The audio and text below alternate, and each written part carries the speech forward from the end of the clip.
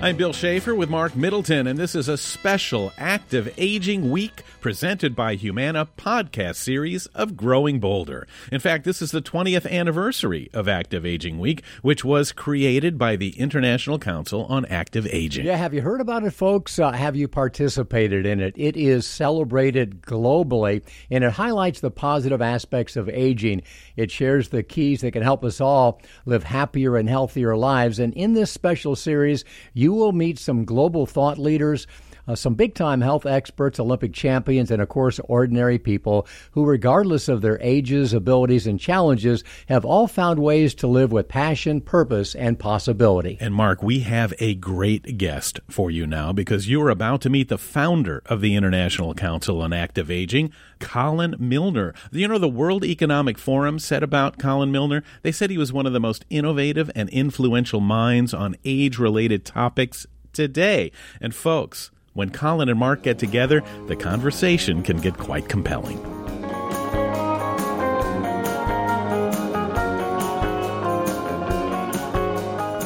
Are we improving as rapidly as you would like in terms of our understanding of aging? I think that our understanding of aging has reached a tipping point. You know, are we moving as fast as we could? No. Are we moving as fast as we would like? No. Could we improve? Absolutely. But we're getting there. You know, we're finally moving forward. It's like this big freighter that a lot of people have been trying to turn, and it's finally turning. Now you have things like the government bringing in, the research will be done in people over the age of 65 as well as those under. That was a big deal. You never used to have that. Companies now are looking at how do they serve and help older adults to age better. All of these things are all coming together at one time, which is really creating this tipping point. But could we do it a lot quicker and better? Sure we could. Not only could we, but sometimes I wonder, Colin, if we must. When you look at the demographics, when you look at the age wave, when you look at the fact that 10,000 or so are turning 65 every day, it's pretty easy to go to a dark place if you allow yourself to when you extrapolate to 20 years in the future. Oh, sure. You think about it, 20 years ago, most of the reports that came out, the aging population was going to be a catastrophe. It was going to bankrupt Medicare and Medicaid, and, countries were going to go under because of their population getting older. Today, we hear something very different. We hear a more balanced approach where, we have some challenges, but there's also many opportunities. And it's a wonderful time if you are someone who is turning 50, 60, 70, 80, things that are available today weren't there 5, 10, 15 years ago. So the conversation is changing, and now it's up to us to drive it faster, quicker, and be more positive about it as opposed to what society has been in the past. So your organization, the International Council on Active Aging, has your definition of active aging changed at all since you founded it? What does active aging mean to you? So active aging, when we launched 2001, a couple of weeks after 9/11, our definition then and our definition today is still the same. And it's about being engaged in life.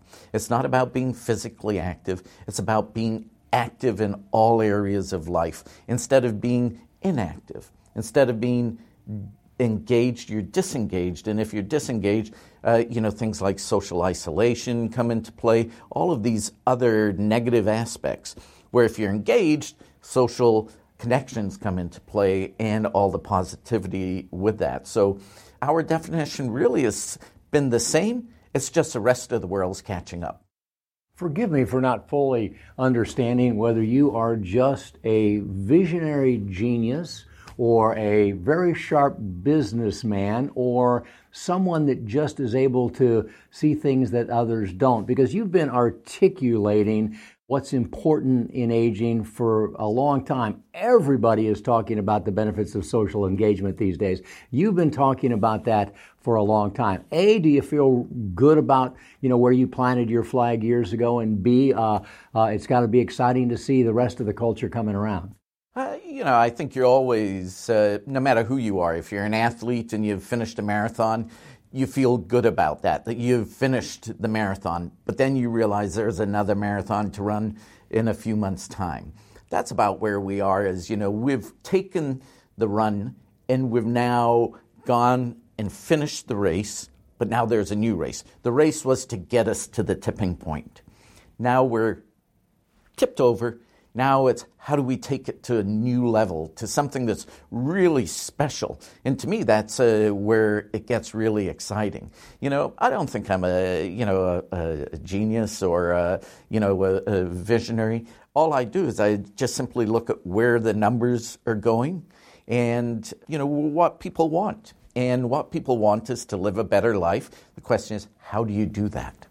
And, what we do is we try and provide a vision and a solution for that. It just so happens that some of the areas that we have talked about are now front and center, but they were still, in my mind, front and center for us back then.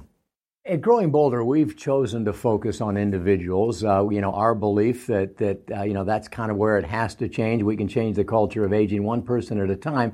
Also because we really aren't connected to Washington, D.C. We're not putting a lot of time and effort into policy change, but I know you are. You've got those connections. How important is it that there is policy change, that we do get support in changing individuals from the government? Well, I think the support from the government comes in things like the built environment. It comes in reimbursement. It comes in incentivizing people to actually get up off the couch and do something. However, I think it still comes back to the individual. If we aren't willing to change our behavior, nothing's going to happen. So, for me, it's self-directed wellness that really has the ability to change someone's life, as opposed to the government just simply passing a bill. So I think you're in the perfect spot. Now the question is, how do we stimulate more people to take action? I often say, and yet I've not traveled nor been engaged to the extent that you have globally, that what's happening in this country is happening in literally every industrialized nation in the world in terms of experiencing this age wave. The challenges, the opportunities are the same. Do you see that? Do you feel that's true? Oh, countries all around the world are experiencing the exact same things that we are. I've been to 50 different countries now in the last 10 years, from China to Russia to Australia to Belgium, you name it, and they all are facing a growing population that is aging. They're all facing ill health. They're all facing lack of funding. All the things that we face day in, day out, and you have one of two choices. You can either gripe about it, or do something about it. And the exciting part is when you see people doing something about it. It may be on a small scale, but then how do you take that and replicate that on a larger scale countrywide, as an example? Are you optimistic about the future of aging? You can't not be. Otherwise, you won't be here. The reality is that, we're all going to hopefully age and age well. A lot of times they say, you've got 30 years to go. Okay, 30 years, but what's the quality of those years going to be like? So I'm very optimistic about it, but it still comes back to you as an individual saying, me, I want to live a better life, and this is what I'm going to do to actually achieve that. Very few people can actually change your mind without you participating. Two-part question. What do you hope happens here at this national conference that you've been putting on for so many years, and what do you hope those who attend take home with them?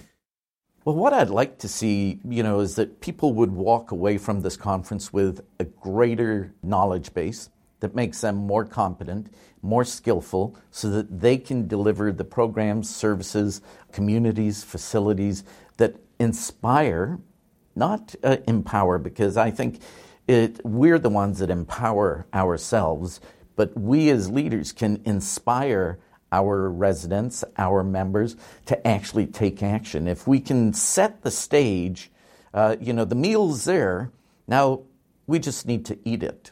And that's what I want people to take away, is that, we're helping you with the ingredients.